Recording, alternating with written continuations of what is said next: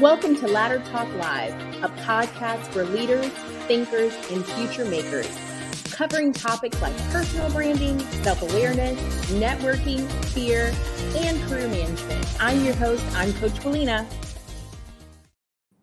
Good morning, everyone. Happy Wednesday, November 2nd. Welcome again to Ladder Talk Live. Today's episode, we're going to be discussing why investing in real estate can help you build wealth over time with John Papaloni.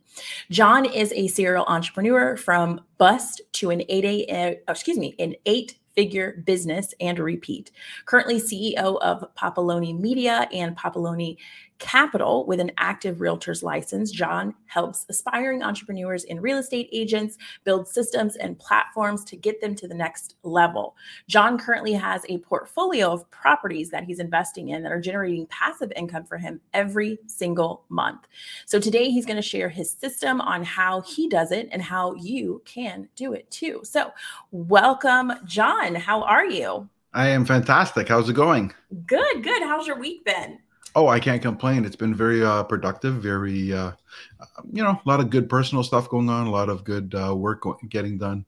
Lots of things happening up. Like right now, my Papaloni Media website is being revamped and updated. And so we're going to have a new launch there. I'm kind of excited about that. Awesome. Yeah. Now you are in Toronto. Is that right? And we here in Florida took all of your heat because you're experiencing some coldness over there. Is that right? Yeah. Like we had a couple of days that got a little warm, which made it like unusual for here for November or October for that matter. And then this morning was like, yeah, psych, gotcha. Oh man. Like, yeah.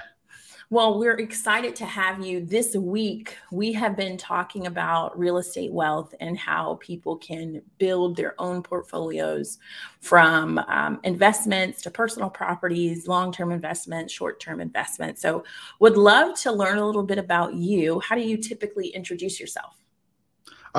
Introduce myself is, it's pretty much like you said at the beginning, I'm a serial entrepreneur.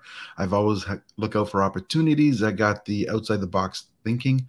And like every other entrepreneur, I'm a learner and I try to learn new things every day. That's amazing. Now, how long have you been in the real estate space?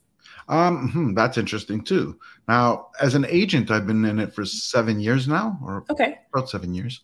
And yeah, as an agent, I grew up in a real estate family. Like my parents were, they were factory workers, but they were landlords.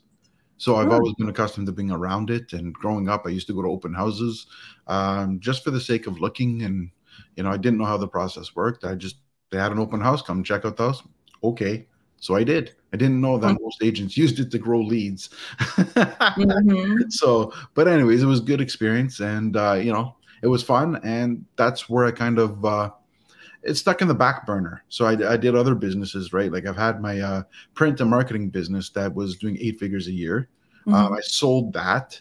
And then I got into an online business, which was doing really well. That's when my parents got sick. So I kind of just stayed home. I closed that business just because it was too hard to maintain while I can't be active. And so I thought, you know what? I didn't know how long the bleeding would go. So I closed it. And then when my parents went into the home and I had to decide to go back to work and do something, I had to figure out what was I going to do. And I thought, you know what? We've been around real estate so long, so why don't I give that a try? And I figured since I'm going to open houses all the time, I might as well get paid to do it. Right. So, and that's how I got my realtor's license. And I've been learning and growing from there, and everything has developed ever since. What is one thing that you wish you would have known back when you first started in the investment of real estate? Well, I'm going to say something that might get some of your audience going, oh, what the heck, right? Don't invest in single family homes. Right? Like, and I'm not saying ever. Let's be clear. What happens is too many times we sit there and we have our dream. We want that white picket fence. We want that big backyard with the trees and you know what I'm saying? Like that American dream as we call it. Yeah. And we end up sacrificing our growth in order to achieve that. Mm-hmm. And a lot of people are gonna be thinking, well, what do you mean by that? And that's where I'm gonna get to. So why we sacrifice our growth is because we end up putting in all our money and all our investment into that home, and it's not an investment, it's an expense. Mm. And the reason is when you move into your home, you don't collect any rents, you don't collect any money, you don't get tax write-offs.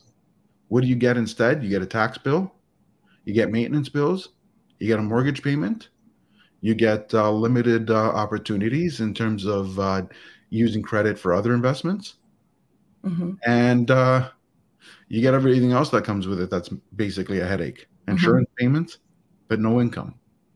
Now, so my thought, and this is what I would say, especially if you're starting off before you have a family, Mm-hmm. right? What I would do is take that money and invest it into a property that you can use for rental income. Collect that rent, make sure it's a property that gives you cash flow, then use that cash flow towards your savings to grow. So when you get another down payment, you can repeat. Mm-hmm. Right. So then at that point in time, once you get the second down payment, I would actually sell the original property.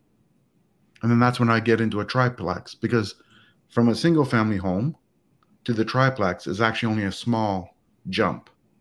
Mm. Right. And then from Mm-hmm. that point in time, you could live in one of the units, rent out the other two units, still gives you cash flow, and you're living, basically, they call that house hacking. Mm. Right. So at that point in time, take the triplex when that goes up, take that money out, buy a sixplex. Now it's not on your credit. It's on your credit, as in your credit rating, but it's not on your debt to income ratio. So you can take that sixplex because it's commercial and it's rated based on the performance of the building. Mm. And now you can get the loan from that. You'll have 6 rentals, save up that money. And then once you save up the money from that for your down payment, then buy your home. Because then you have an active income property that's constantly generating cash flow, and you're using that cash flow to where you want to live. It's basically free living forever. Forever.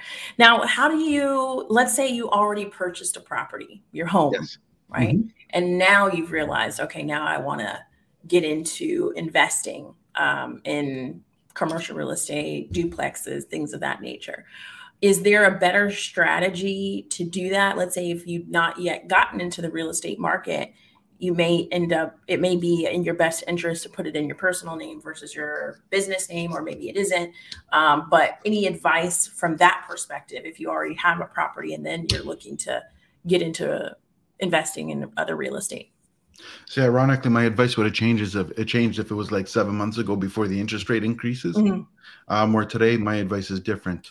Mm-hmm. 6 months ago, when the interest rates were low, my advice would be to sell your home, get out, go rent somewhere cheap, and then buy that investment property. Use all the money there to get as many doors as possible. You don't want a single family home. You do not want a duplex. Now, I use my example. The last example was a single family home, because I don't expect somebody's first investment property go out and get 6 doors or 12 doors or 20 doors.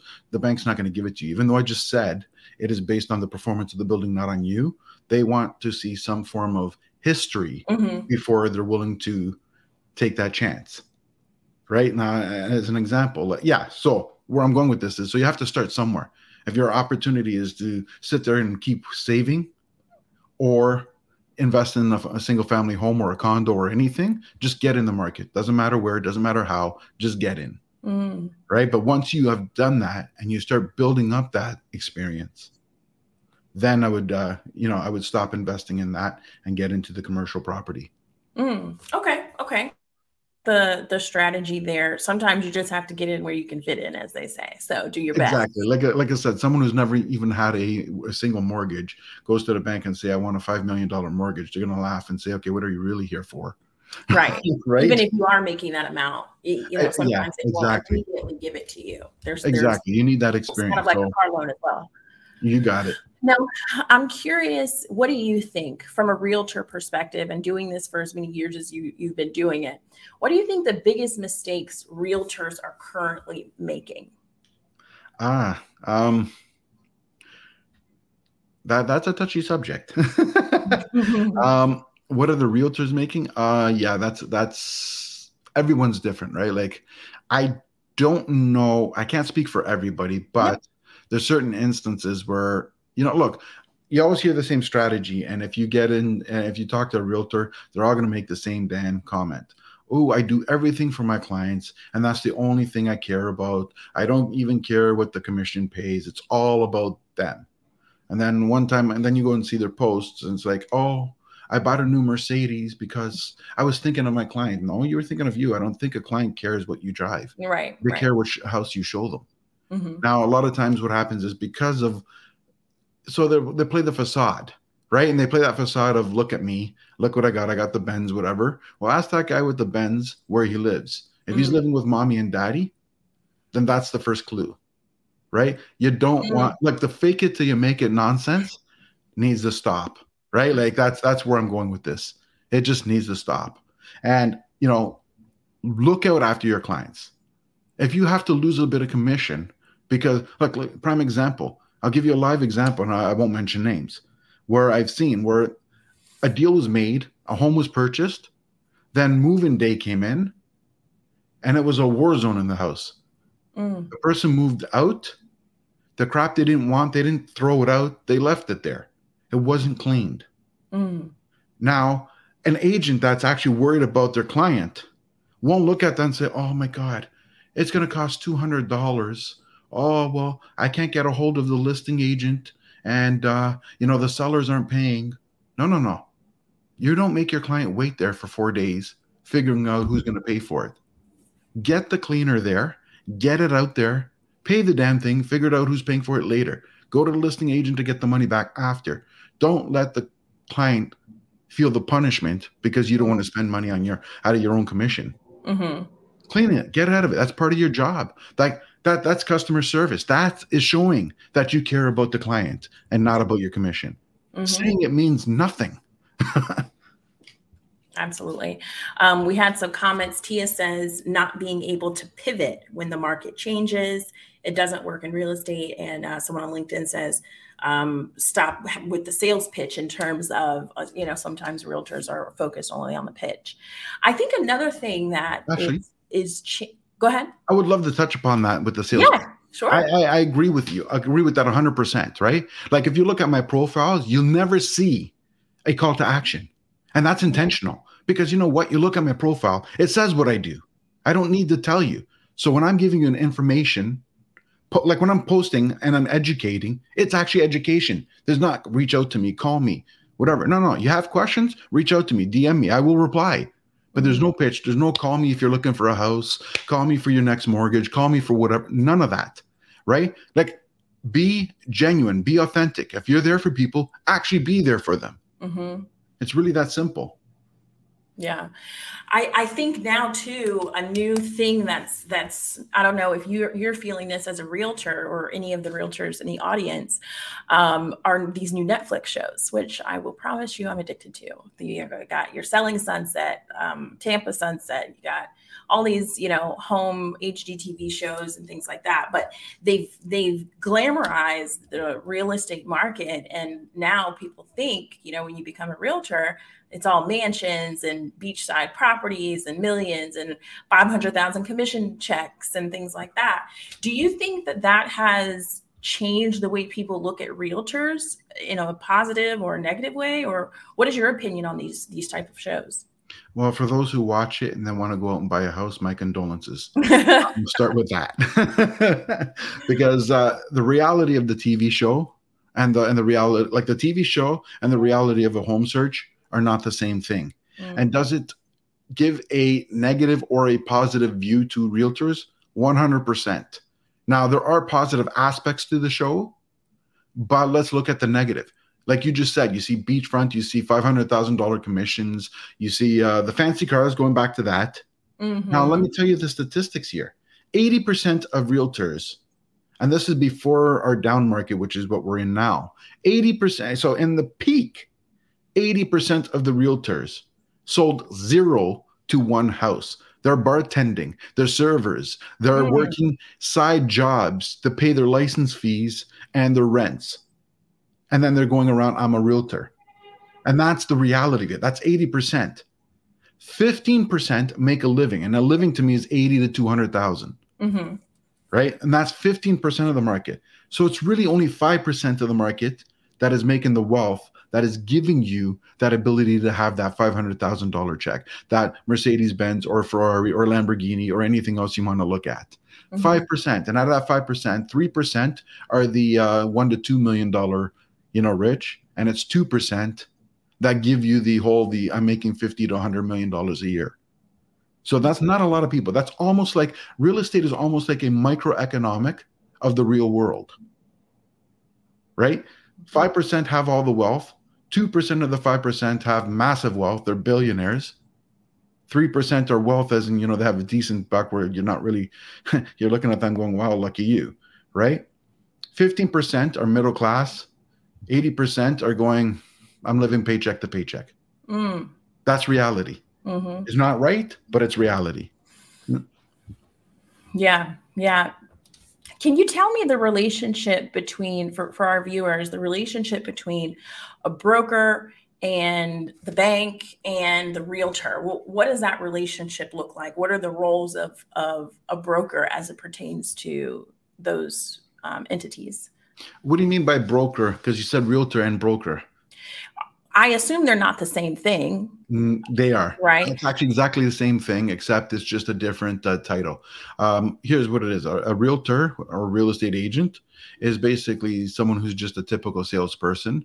And a broker is just an upgrade to the license that has no value aside from the fact that if they want to get into management. Because when you have a brokerage, you need to have what's called a broker of record. And that you cannot be just a real estate agent and be that broker of record. So you need a broker of record, and the only way to be that is with a broker's license. It's almost sort of that next level where the broker is sort of like the police for the agents. But I mean, other than that, I mean, in terms of roles, other than management position, it serves no purpose. Gotcha. But they get a piece of the pie if you're under their... No? No. We're all responsible for our own stuff. The brokerage takes a piece of the pie. Gotcha. But not the brokers. Brokers it's just a title. One's it's like saying one's an account manager and the other one's the manager, right? It's really that's the only difference. That makes sense. Thank you for that clarification.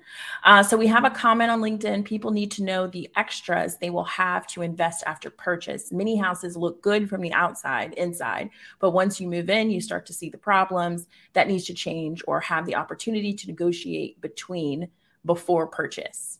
Yeah, well, here's the thing, right? I'm glad that person asked that. I mentioned that. There's a great point here.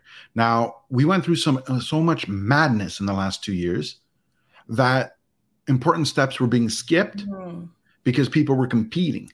And with that competition, people were removing home inspections. They were removing financing clauses. And I realized that if you didn't do that, the seller's going to pick the one that doesn't have it. Let's just be honest. But the reality is there could be a whirlwind of problems, right? You know how many times somebody did that just so they can win? And what ends up happening is that they get the house, nobody noticed that the foundation was cracked and folding. So a little crack can be fixed for $1,000. It's just a fill in, it's not a big deal. But if it's folding in, we're talking about massive work. You have to dig from the outside. That could be upwards of 30 to 40 grand. Wow. And what if you put everything you had into the purchase? What will you do then? Right? If a banker goes in there and does the appraisal and they notice it, they may not withdraw their offer to finance, or they may say it has to be fixed before you finance. And the thing is, usually by the time they do that, it's so late in the game, it causes problems. Right? So with that being said, home inspections are imperative, absolutely imperative. And for the most part, with the exception of that 2 years where it was not normal, you should almost never buy a house without doing a home inspection. It's $500. And yes, that $500, if there's nothing wrong, can feel like a waste. But if that $500 finds something, you're going to say it's the best $500 I spent.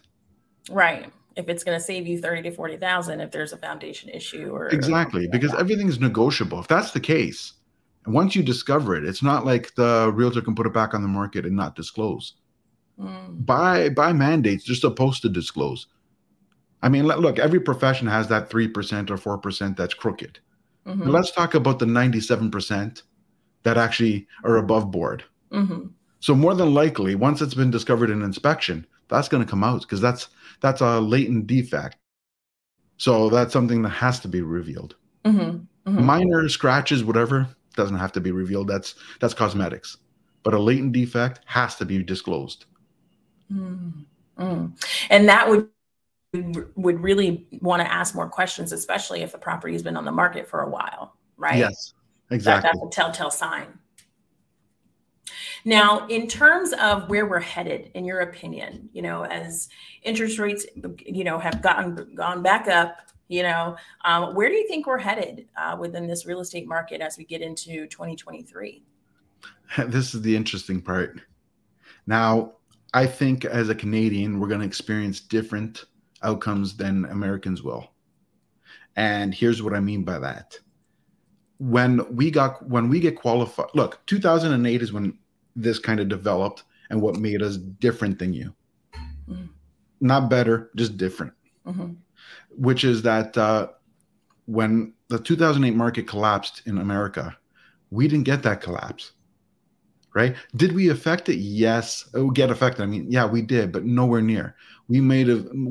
All we got was a 90-day pause. Nothing went down. Nothing changed. Now, what they did here is they put in what's called a stress test. So when we got that 3% interest rate 2 years ago, we were actually qualified based on getting 5.5%. So what happens is interest rates went up now, and they've already determined we can afford it because we got qualified at the higher amount. The downside is our mortgage approvals were lower, but we're kind of been protected from the interest rate increase. Where we're going to be affected, though, is because it's still not a 5.5% approval now, because now that interest rates are 5.5 or 5.75 or whatever, we're not going to have to qualify if it's 7.25. So the amount we're getting is going to be lower. Where on the other side of the border, you guys don't have that. So you could have put in your maximum amount of money, and that interest rate increase is going to affect you a little bit differently. It's going to hurt some people. Now, what I think is going to happen is, look, for every downturn and every downside, there's a whirlwind of opportunities as well. So right now, if you have cash lying around and you can invest, absolute best time. I know the interest rates are higher, but let's be clear. You're not spending any more money. This is where the big difference was. 2 years ago, a home that was just say $1 million would have been 2 years ago, it was $1 million. You would have got it at 3% interest. Today, that same home will be about $750 and it'll be at 6.5%, we'll say.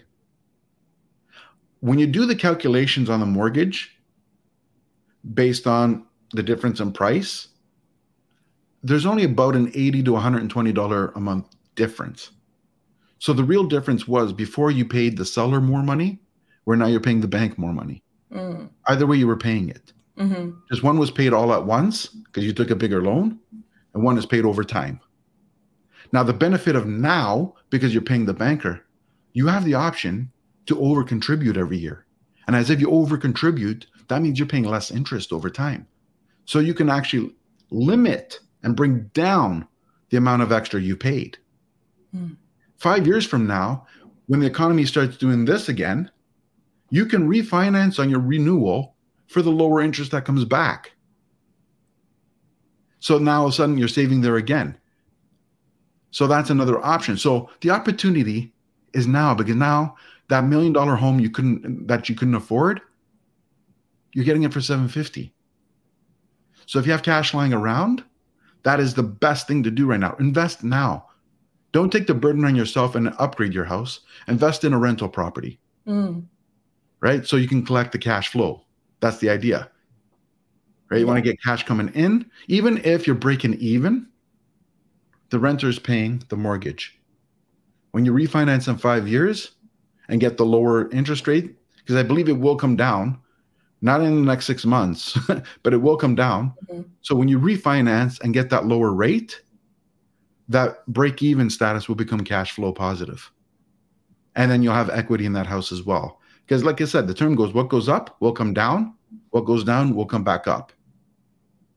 So it's real estate is a long-term game. If you are trying to do flipping, don't buy. Now is the worst time for flipping. Because as they keep increasing interest rates, the affordability is going to go down, and it's going to become harder and harder and harder. Now, I know the next question is going to be, well, if the housing market is going down even more, shouldn't I wait? And the answer is no. And the reason is there's going to be a barrier where that homeowner is just going to say, I'm going to hold on to it, and whatever happens, happens. I'm not going to sell it below that certain price.